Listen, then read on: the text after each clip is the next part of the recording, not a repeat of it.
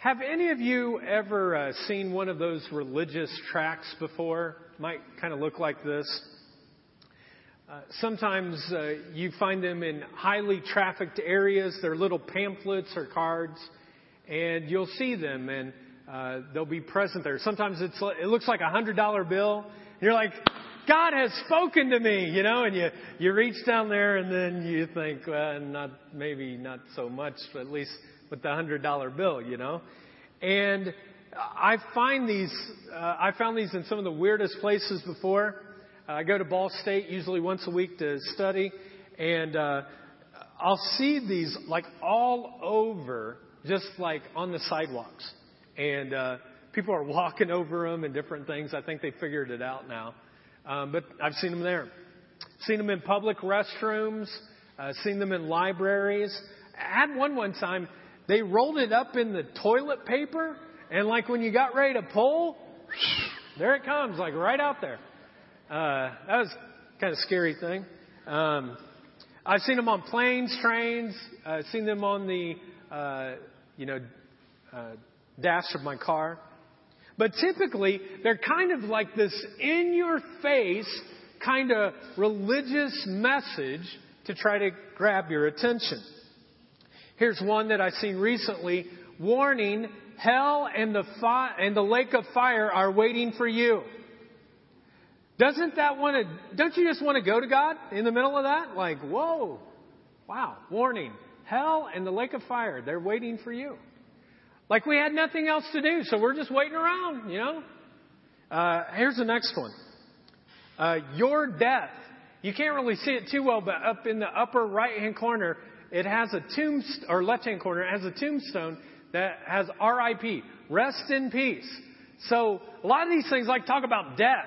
Like you're going to die and, where are you going to spend it? But you're going to die and it's all about death. Here's one that I found. The death cookie. Then you turn it over. Don't you want to bite of that? You know what I mean? Like, what's up with that? Weird. Here's another one that I saw one time. On one side of the card, you see this guy tying his shoe. You flip it over. Here's the words. You may tie your shoes this morning, but the undertaker could untie them tonight. Yay, God, right? Like, whoo, I'm ready to, jump right in. But these kind of tracts are kind of scare tactics, and typically death is always the theme. If you died tonight, where would you spend eternity? If you died tonight, are you ready? But you know what I've never seen on any tract that I've ever looked at before? What if you don't die tonight? Like, what if you don't die tonight? How are you going to live tomorrow? It seems like these tracts, they help people prepare to die. They just don't prepare them very much to live in the day. For many in the Christian faith, we spend a lot of time thinking about our death. We're maybe fearful of it. Some of you, even as I'm talking about death, it freaks you out. You don't want to think about it, but yet you think about it a lot. And we spend a lot of time thinking about death, and we don't always spend a lot of time thinking about how we're going to live. I saw a recent study this week by some sociologists who took a group of Christians and non-Christians and asked them a whole series of questions. And what they found at the end of the study is that the Christians and the non-Christians, you couldn't see any difference at all. There was very little difference when it came to their financial decisions. There was very little difference in the divorce rate. There was very little difference in their attitudes, their moral code, choices that they make.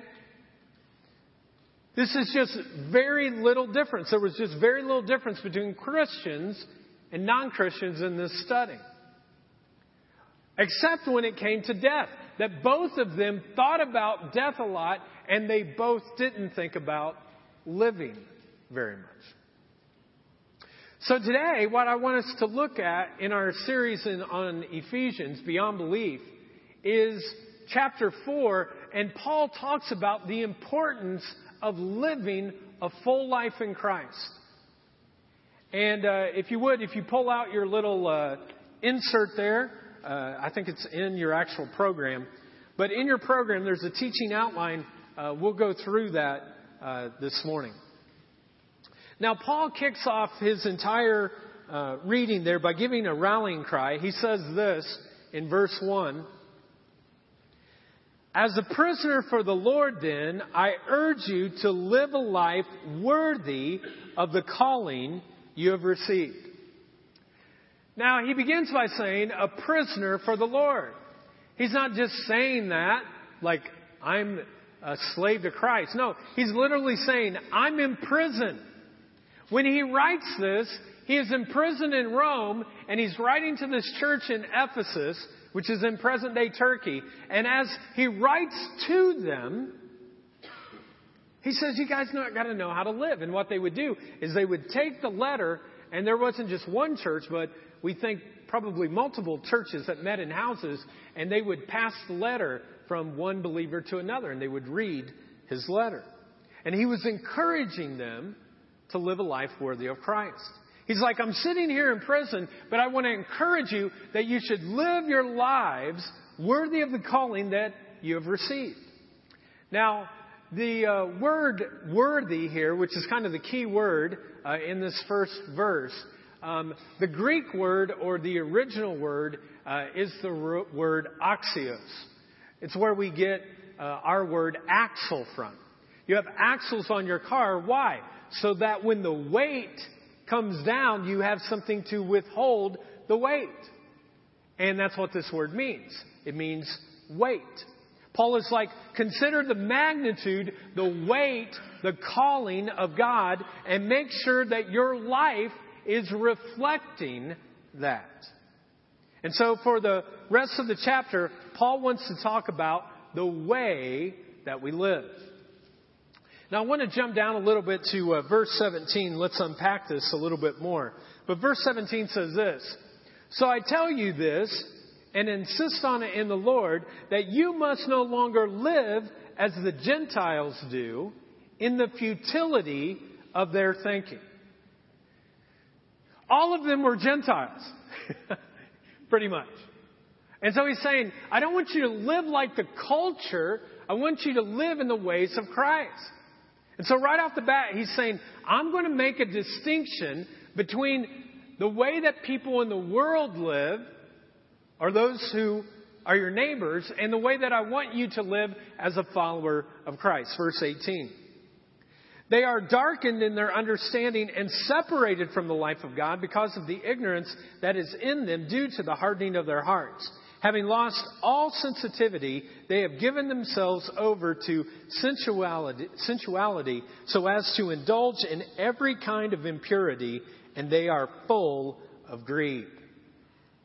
Now, there are a couple of themes, a couple of phrases that I'd like you to underline. The first one here is in verse 19. It says, lost all sensitivity.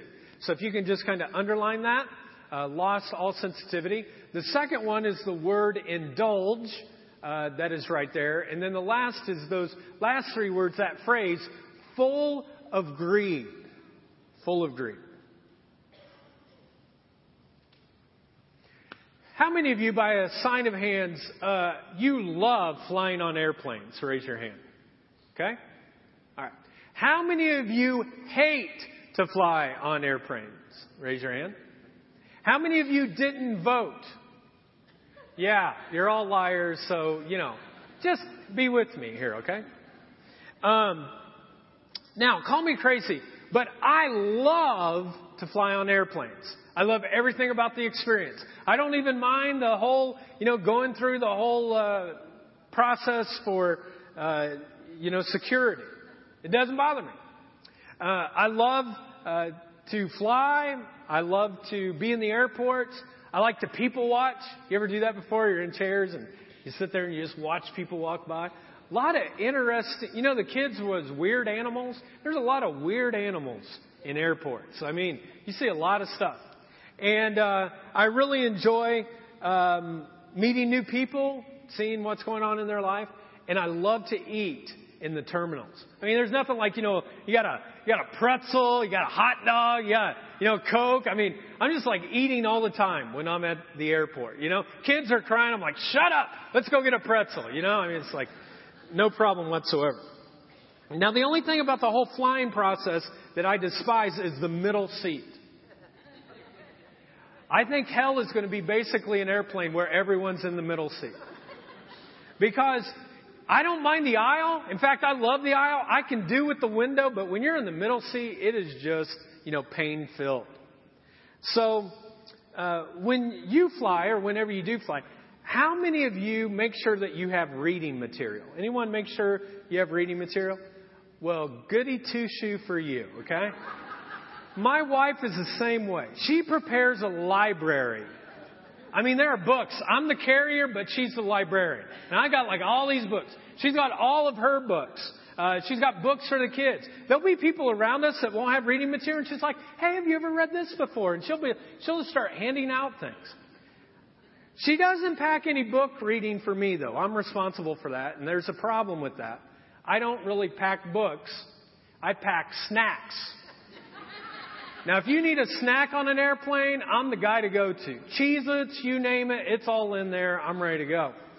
But books, not so much. So there's many times I get on the plane and I look around. I got no reading material. And I pray usually at this moment, God, would someone leave a newspaper in the pocket in front of me?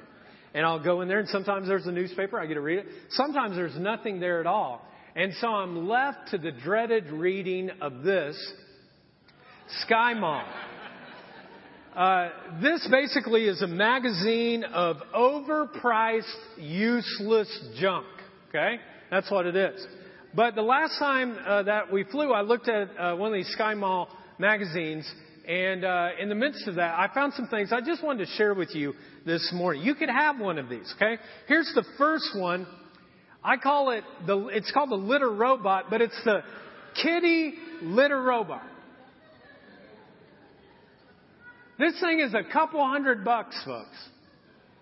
And it really doesn't tell you what happens. Like, after the cat poops, does it just stay in there or does it go to outer space? Like, you have no idea. I would think for a couple $100, it better go somewhere, I better not clean it up. Okay, here's the second one. This, you might know what it is, but it is a dog doorbell.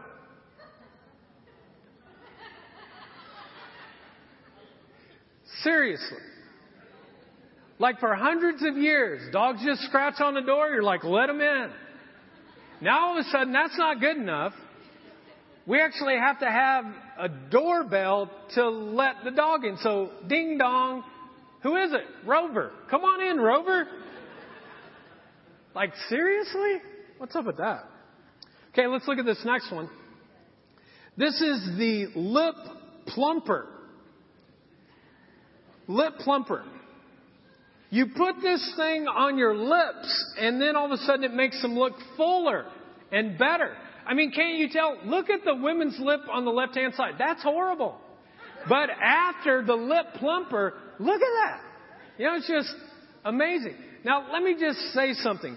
If you're watching The Bachelorette with your Lip Plumper, okay, you got some issues. You probably need some help, so go do that. Okay, here's the next one.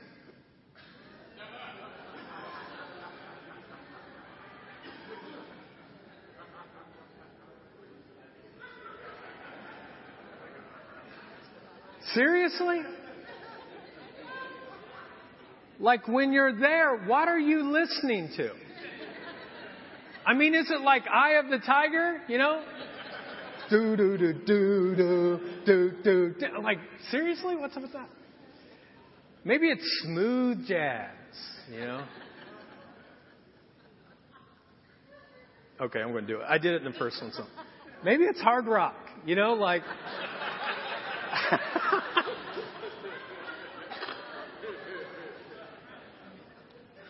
Oh boy, I'm not right. I'm not. I'm just not right. Well, as I looked at this passage this week, and I saw those words, indulge, and I saw the word full of greed, I thought to myself that, as a culture, folks, we have become addicted to consumption. I mean, the culture is telling us, just buy a whole bunch of stuff and you'll be happy. This week I read a quote from a couple of cultural commentators, and this is what they said. Consumption has filled the vacuum of meaning in the 21st century and plays a powerful role in our ambitions. You may not get an interesting job. After all, not everyone can. But you can moderate the anger and sadness of missing out by buying hard and acquiring goods that describe you and how you should live. And so in our text today, Paul says this. He says, I'm going to warn you about the futility of their thinking. Which means the pointlessness, the uselessness, the vainness of the thinking of the culture. And so the question becomes then, what is leading the thinking of our culture? I mean, every single one of us in this room and throughout the United States is directed by something within our culture. Our values, our ideals, our thoughts, we're all influenced by it. And I think you could make a case that maybe the greatest person who has influenced the culture of the United States over the past 50 years is this guy right here. Anybody know who that is? Walt Disney. More than anyone else, he has influenced the culture, at least for children and teenagers, maybe more than anyone else. I did a study this week on the Disney Corporation. I don't know if you know this or not, but I found that the Disney Network Corporation actually owns all of this. It'll come up on the left-hand side. ABC, ESPN, Discovery Channel, A&E, and the Disney Channel. Then they've either created or they actually have purchased the rights of Mickey Mouse, Winnie the Pooh, Hannah Montana, Jessie, Dog with a Blog. And the reason why Muppets has been so great lately is because Disney bought the rights of it. And now they do all that. But there's probably nothing that has influenced our culture more this year, 2014, than Disney again. And it was through this movie, Frozen. International, global, it has affected the culture. Walt Disney died, folks, in 1966, and he's still raising American children. So, what is the message of Disney? Well, it all comes down to the popular phrase that's probably connected to Disney more than any other, and it's that phrase, when you wish upon a star, what?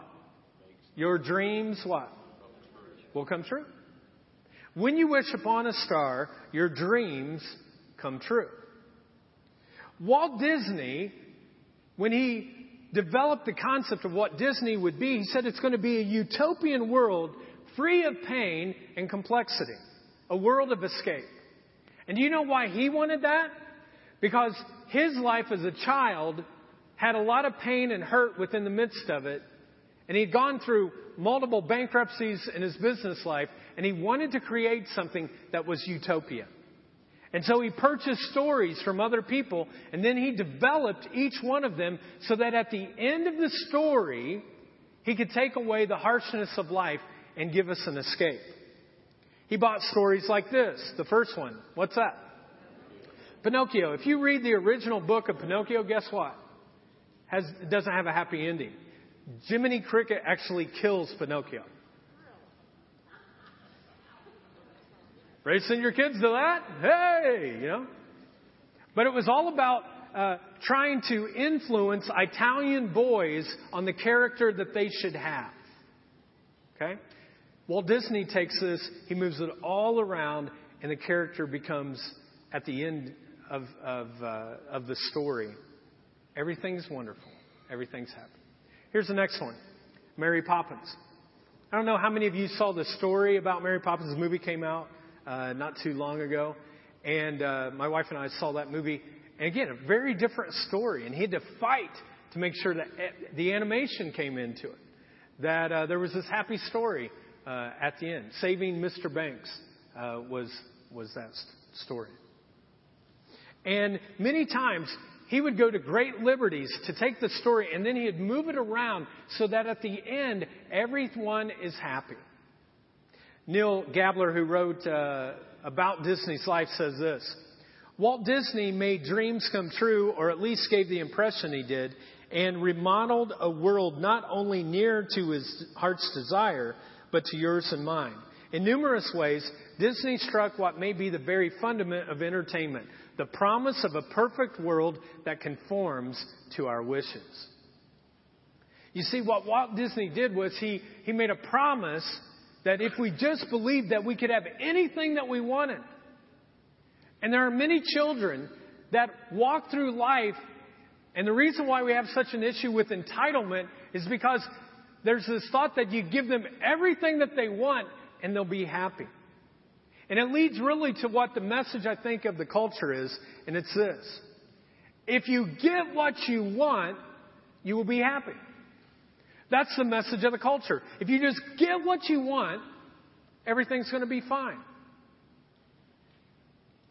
But you know as well as I do that the cultural message is a lie. Because Walt Disney World is not the happiest place in the world. You know why I know that? Because I've been there in the middle of the summer before, where it was 100 degrees and 90% humidity.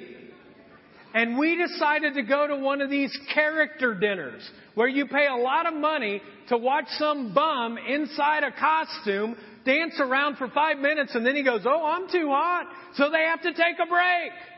I stood in line for 2 hours one time to see Winnie the Pooh characters.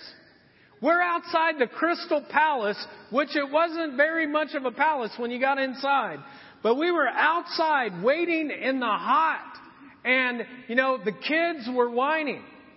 And that's just my mom and dad. And then on top of that, I have Jordan and Shiloh, whose face is red. They're dehydrated. The sun's coming down. And we get in there and I'm like, seriously? They're taking a break? The characters are?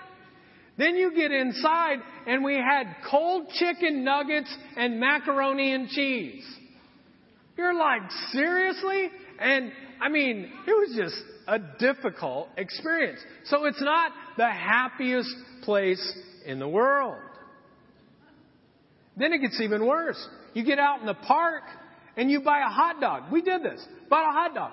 $8.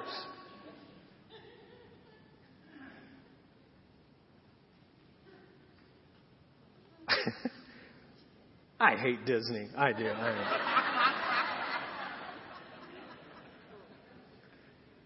I'll be going again, I'm sure, in a few months. So. But the culture tells us, if you get what you want, what? You'll be happy. Now, the reality is, this isn't a new idea, folks.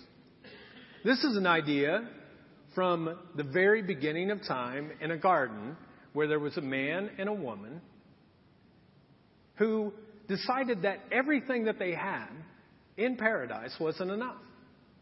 And the serpent came and said to Eve, "Eve, if you take this one thing, though, you can have everything else, but if you take this one thing, you'll be exactly like God. Your eyes will be open. You'll have a better life. You'll be happy." C.S. Lewis wrote this. He said this: all that we call human history, money, poverty, ambition, war, prostitution, classes, empire, slavery, is the long, terrible story of a man trying to find something other than God, which will make him happy. Let's go back to our text. Remember, Paul is saying, don't live your life like everyone else. And in verse 20, he says this: that, however, is not the way of life you learned when you heard about Christ and were taught in Him in accordance with the truth that is in Jesus. You were taught with regard to your former way of life to put off your old self, which is being corrupted, and its deceitful desires, to be made new in the attitude of your minds, and to be on the new, and to put on the new self, created to be like God in true righteousness and holiness. Now there's a couple of phrases I'd like you to underline as well. The first one there is in verse 23. It says to be made new in the attitude of your minds. So if you just want to underline that on verse 23, to be made new in the attitude of your minds. And then the next one there is in verse 24, to put on the new self created to be like God. Now there is one word that is used twice in 23 and 24. It's the word new. It's like new and new. New squared. God is going to make a new creation, and God is changing us and forming us into something new. So how does God do that? Well, if you look at verse 11 in Ephesians, as Paul is talking about the church, all of a sudden he says, you know what it is? It's the church. The church is what brings transformation into people's lives through Christ. Verse 11 says, so Christ himself gave the apostles, the prophets, the evangelists, the pastors and teachers to equip his people for works of service so that the body of Christ may be built up until all reach unity in the faith and in the knowledge of the Son of God and become mature, attaining to the whole measure of the fullness of Christ.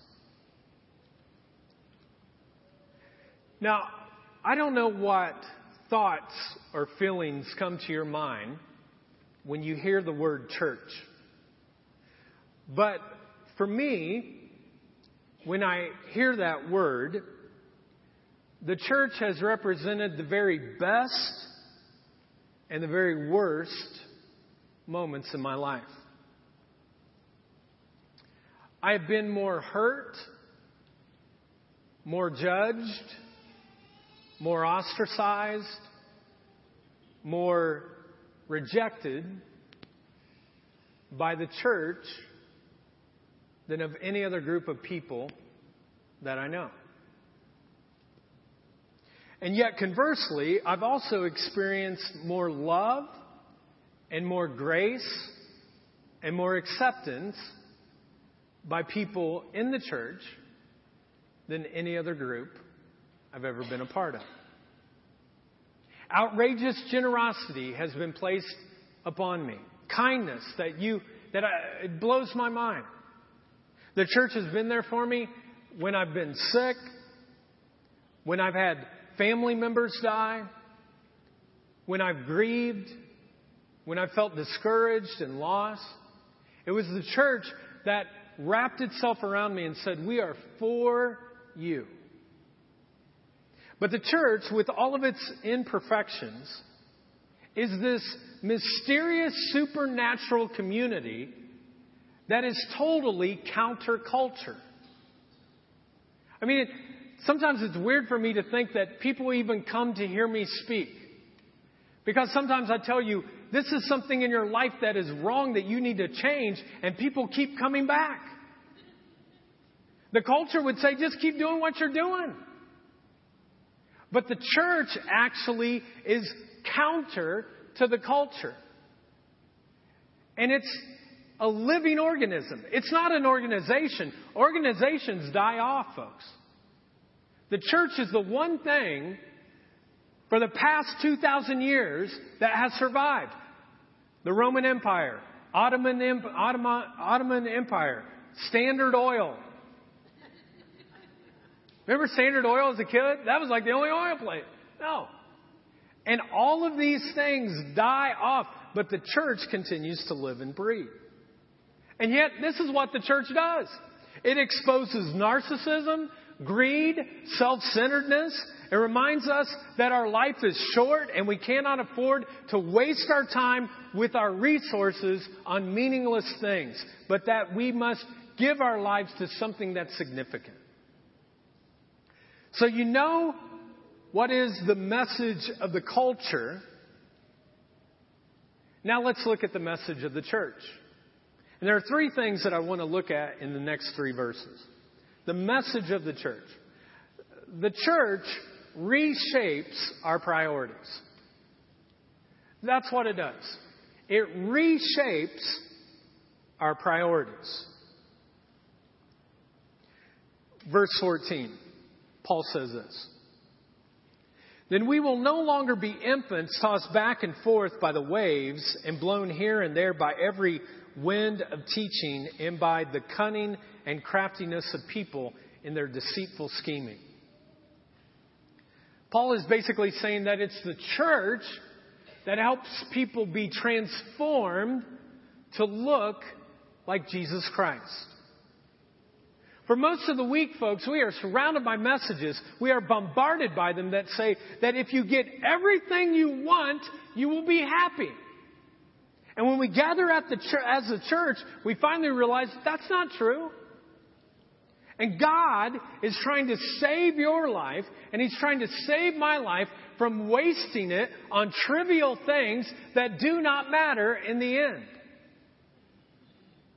You see, when my heart starts to wander away from God, when it wanders away from God, and I start getting consumed by the comfort or the pleasures of our culture and the American dream of more stuff, it's the church community that captures my attention.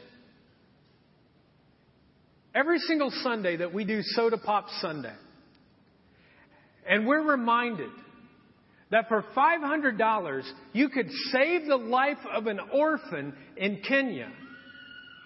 All of a sudden, my heart says, I don't need to hold tightly to this. I want to help to save lives. And so, I want to give something away. And you do too. In September, we'll do this again. When I'm reminded that there are people who are dying of AIDS throughout the world. Today, folks, 25,000 people will die. They're dying right now, even as I'm talking. People are dying just because they don't have clean water. And all of a sudden, no message in the culture is telling me that. The church tells me that. And all of a sudden, I want to give my life and I want to give my finances to that. When we go and serve at Morning Star Bread Basket, which will come up. It's a little kind of soup kitchen that's in our community. We go there several times during the year and we feed the homeless. We feed those who are abandoned. We feed those who are ignored by our community. And each time that the church does that, all of a sudden I'm reminded I need to be there for my community. When we come together here and we sing songs, I can't tell you how many times I've sat right there and Derek and the band's leading us in music. And all of a sudden, I just feel the presence of God. And it's because I'm with the community. And all of a sudden, God gets a whole lot bigger and I become infinitely smaller. I know of a young couple in our church. Both of them have great jobs. Financially, they're doing extremely well. But they have chosen to rent. Even though they could buy their own house, they have chosen to rent because of the cause of Christ. They want to give more of their finances so that they can tithe and give. They're some of our top givers, folks, and they're renting. And I'm like, that's what I want to be a part of. People that are willing to give of themselves. You see, all week long, the world tries to convince you that what you need is bigger and better and brighter and prettier. And it's only the faith community that says, let's see things the way that they really are. Folks, God knows the longings of your heart. He does. Some of you are going through some tough stuff right now. God's not aloof to that. He knows exactly where you're at. But He knows that it's not sex or money or power or more stuff or more money that's going to change your life. It's when you authentically know the Creator of the universe and you join Him in His work.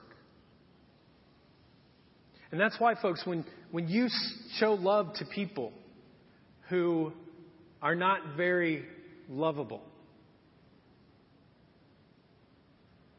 that's when God moves. We call them EGRs, extra grace required people, right? There's a lot of those people in my life. And every time you do that, you understand it more. And when you give grace and forgiveness to the undeserving, you feel something different. And when you serve the poor and the broken, something inside of you, when you do those kind of things, you just go, this matters. Like, this really matters. This changes people's lives. Amen. I had somebody send me they shared their testimony with me, and then at the end they were like, the church has changed my life. The Jar Community Church has changed my life. And then at the end they just put, I'm all in. Next message. The church becomes the body of Christ. That's the message of the church. That the church becomes the body of Christ. So Christ is the head. Think about this. Physically, Paul is saying Christ is the head and the church is the body. Arms, feet, toes, everything. But if you've been around church for long enough, you might have heard of this concept of the body of Christ. Or if you read it in the Bible and you just kind of gets blurry. You don't think about it too much. Okay, yeah, body of Christ. We're all supposed to do something. He's the head. He mentions it multiple times in the New Testament. But it just hit me this week. I've never really thought about this before. But what good is the head, folks, if you don't have a body? And what good is the body if you don't have a head? I don't know how it happens, but mysteriously, the body and the head, when they are connected together doing the work of God, is a beautiful sight to behold. Christ is still the head directing the body. Philip Yancey writes it so well. This is what he says. Visit the most dangerous and deprived parts of the planet, and on the front lines you'll find Christians establishing microcredit banks, staffing hospitals and schools, drilling wells, and housing refugees. Those who invest their hope in an unseen world prove it by the actions in this world. They strive not to be so heavenly minded that they are no earthly good, and not so earthly minded as to be of no heavenly good. They live, in other words, as citizens of two different kingdoms, putting feet to Jesus' prayer of God's will be done on earth as it is in heaven. The first church I ever pastored was in Flora, Indiana, which is in western Indiana. And Flora sits kind of in the middle of Carroll County. So think of a square, put the town right in the middle, that's Carroll County. And all around Flora is cornfields and hog farms. There are more hogs in Carroll County than there are people. That's why I always tell, people who are single and they're like, man, I need to find a county where I can find someone. Don't go to Carroll County because the hogs have a better chance than you do. You know what I mean? Just don't do that. Now, the church, when I first arrived at this church, it was an older church, and it was very inward focused. But over time, they really started being the hands and the feet of Jesus. And one particular day, the church was tested to be the body of Christ. There was a house that was right behind the church that were neighbors to us that we didn't even know. And there was a tragedy that happened at that house. Now the parents, Ivan and Maria, who lived in that house, had 3 kids. And these 3 kids were like girls gone wild, boys gone wild. I mean, they were out of control. And during church, many times, they would be playing loud rock music as church was going on. So I've heard some of you before, and you start complaining, that train, I hear that train. Think about hearing Ozzy Osbourne and Metallica right in the middle of Amazing Grace. True story. Right there, you're like, what? And they were in experimentation phases, so they would smoke cigarettes and they would throw their cigarette butts out on the parking lot, and people had to pick it up. And so they weren't very well liked until the tragedy. One night, Ivan took his life and committed suicide. And this family, who we did not know, was totally devastated. And it was at that moment that the church would have to decide, we will either step up or we will ignore who they are. And the church stepped up in amazing ways. Within 2 hours, folks, of the suicide, there were people from our church going inside the house and cleaning everything up. EMS wouldn't do it. The church went right in there, started cleaning up everything that was there. People from the church decided that they would watch Maria's children while she went and made funeral plans. And then there were multiple people from the church that said, we'll pay for the funeral because they couldn't afford it. Others made dinner, and not just during that difficult time, but for months they would bring dinner and food. They developed a kind of system where they would take their kids to the different activities that they needed, because she was a single mom now and she was working by herself. And it was during this time in which I'll never forget that they accepted Christ. They were far from God, but the church stepped up and Maria and her 3 kids accepted Christ. And I'll never forget on their baptism day, I remember just standing there and I looked out and there were all of these people that were surrounding them. And it just hit me. That's the body of Christ.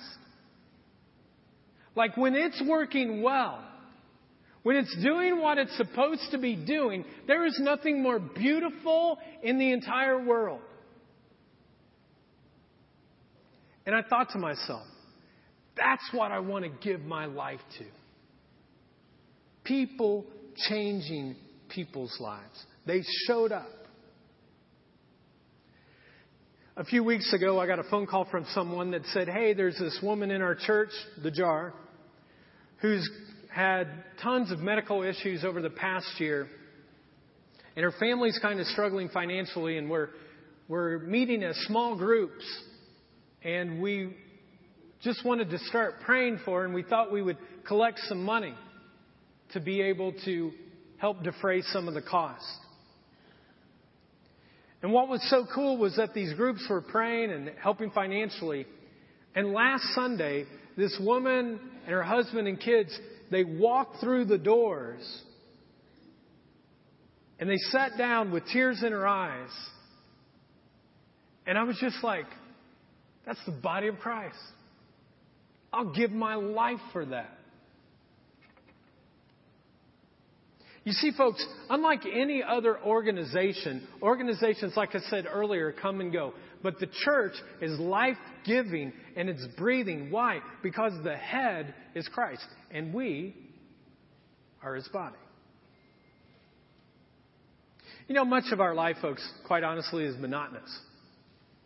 You wake up in the morning, get a shower, put your lip plumper on, you know. Go to work. You pay some bills, take your kids to different activities, watch some TV, go to bed. But every once in a while, folks, you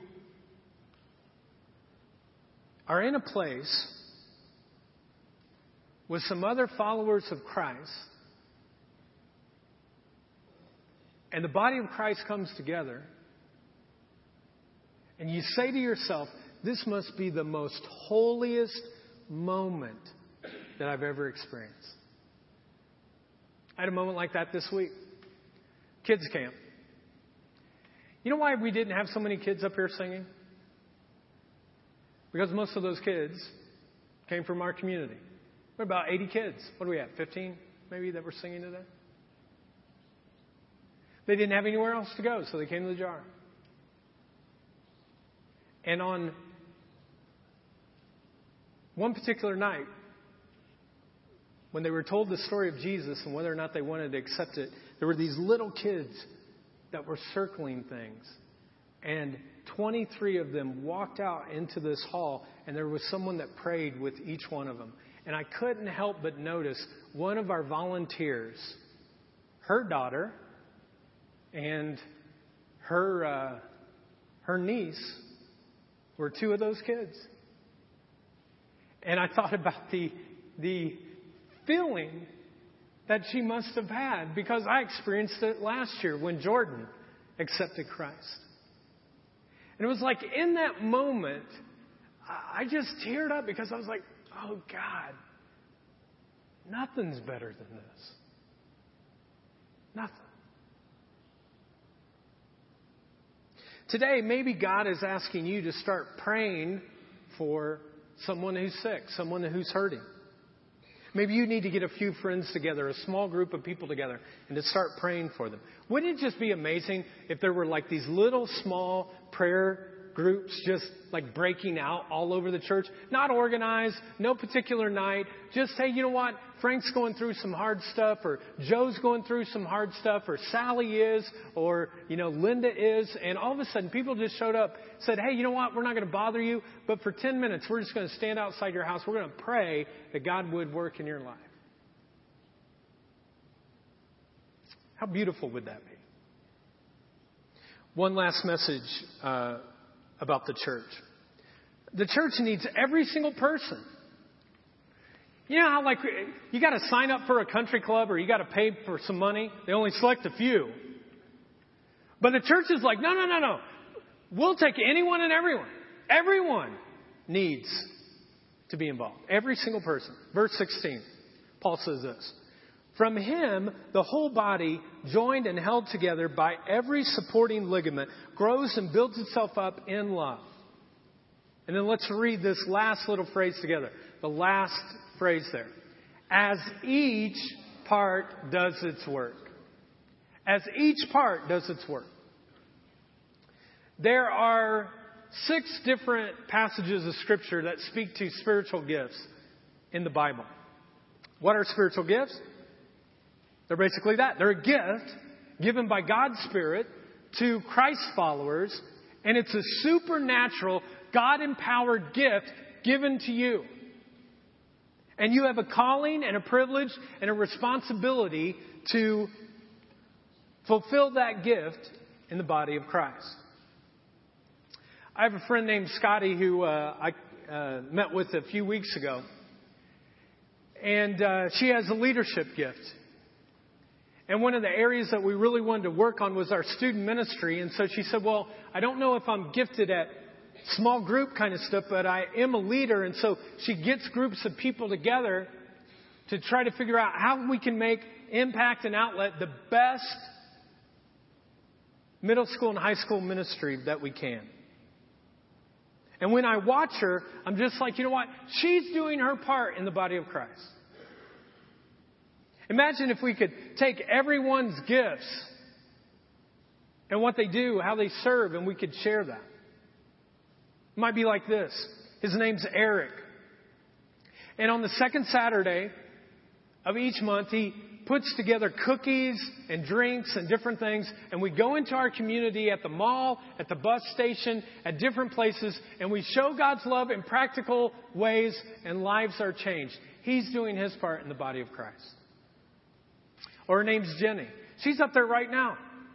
Some of you have babies and toddlers, but she's up in the nursery right now caring for those kids, in-jar kids, and she's done it ever since she's been here.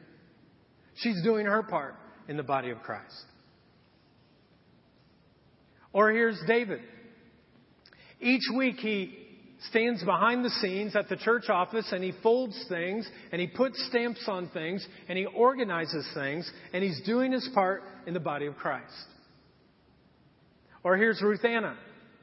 She uses her gift of administration and she puts together the program that you have, that you're taking notes with behind the scenes, and she does her administrative skills so that we have that. She's doing her part in the body of Christ.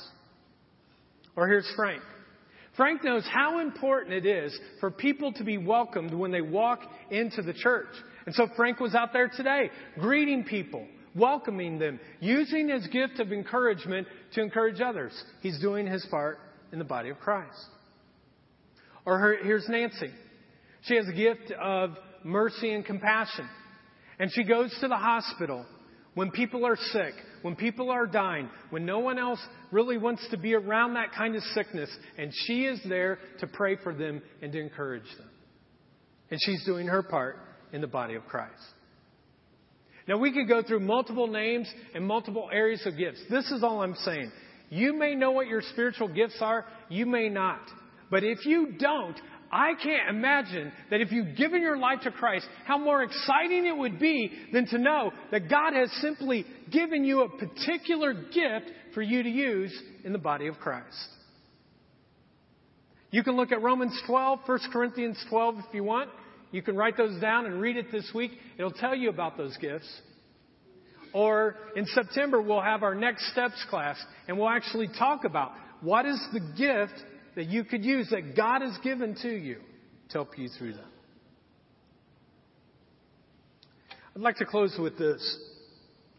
I was thinking about this whole concept this week about living or dying and what that looked like, and to live a life worthy of the calling of God.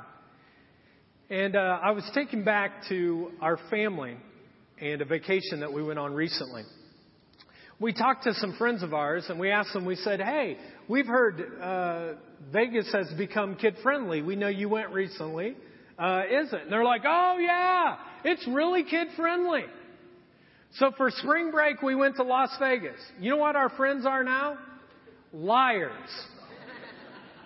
Las Vegas, folks, is not kid-friendly.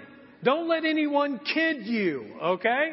It's not. So what we basically had to do was day trips going to other places. And one of the places that we went to was this place, Death Valley. Now, Death Valley is the lowest elevated place in the United States. And at its lowest place, nothing lives. It's called Badwater Basin. And it is almost completely made up of salt. Now, there are rivers that flow into Death Valley, but there are no rivers that flow out of Death Valley.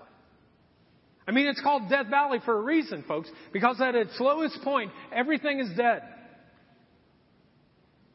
And I was thinking about it this week, that I don't know where you're at with Christ.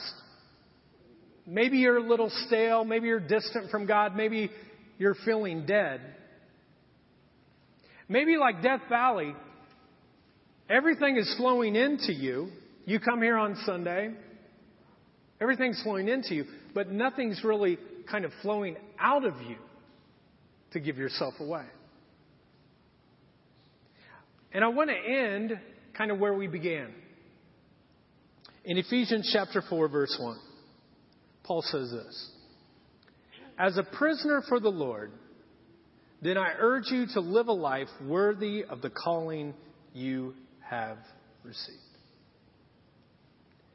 May we as a church remind people that getting what you want doesn't make you happy. May we be a church, may we be a place that reshapes people's priorities. May we be a church where the body of Christ really lives and is caring for hurting, broken people. And may we be a church where every single person steps up and serves and gives their life away for the things in this world that really matter. Let's stand for closing prayer. I'm going to invite our prayer team to come up. If you'd like prayer for anything, they would love to pray with you. And so please come up if you're feeling some of that deadness that you can be prayed for. Let's pray. God, I thank you so much for your church called The Jar. It's changed my life. And the people who sit in these seats, God, are people that I love. Help us to be a community that's not just preparing to die, but we're trying to learn how to live to the fullest.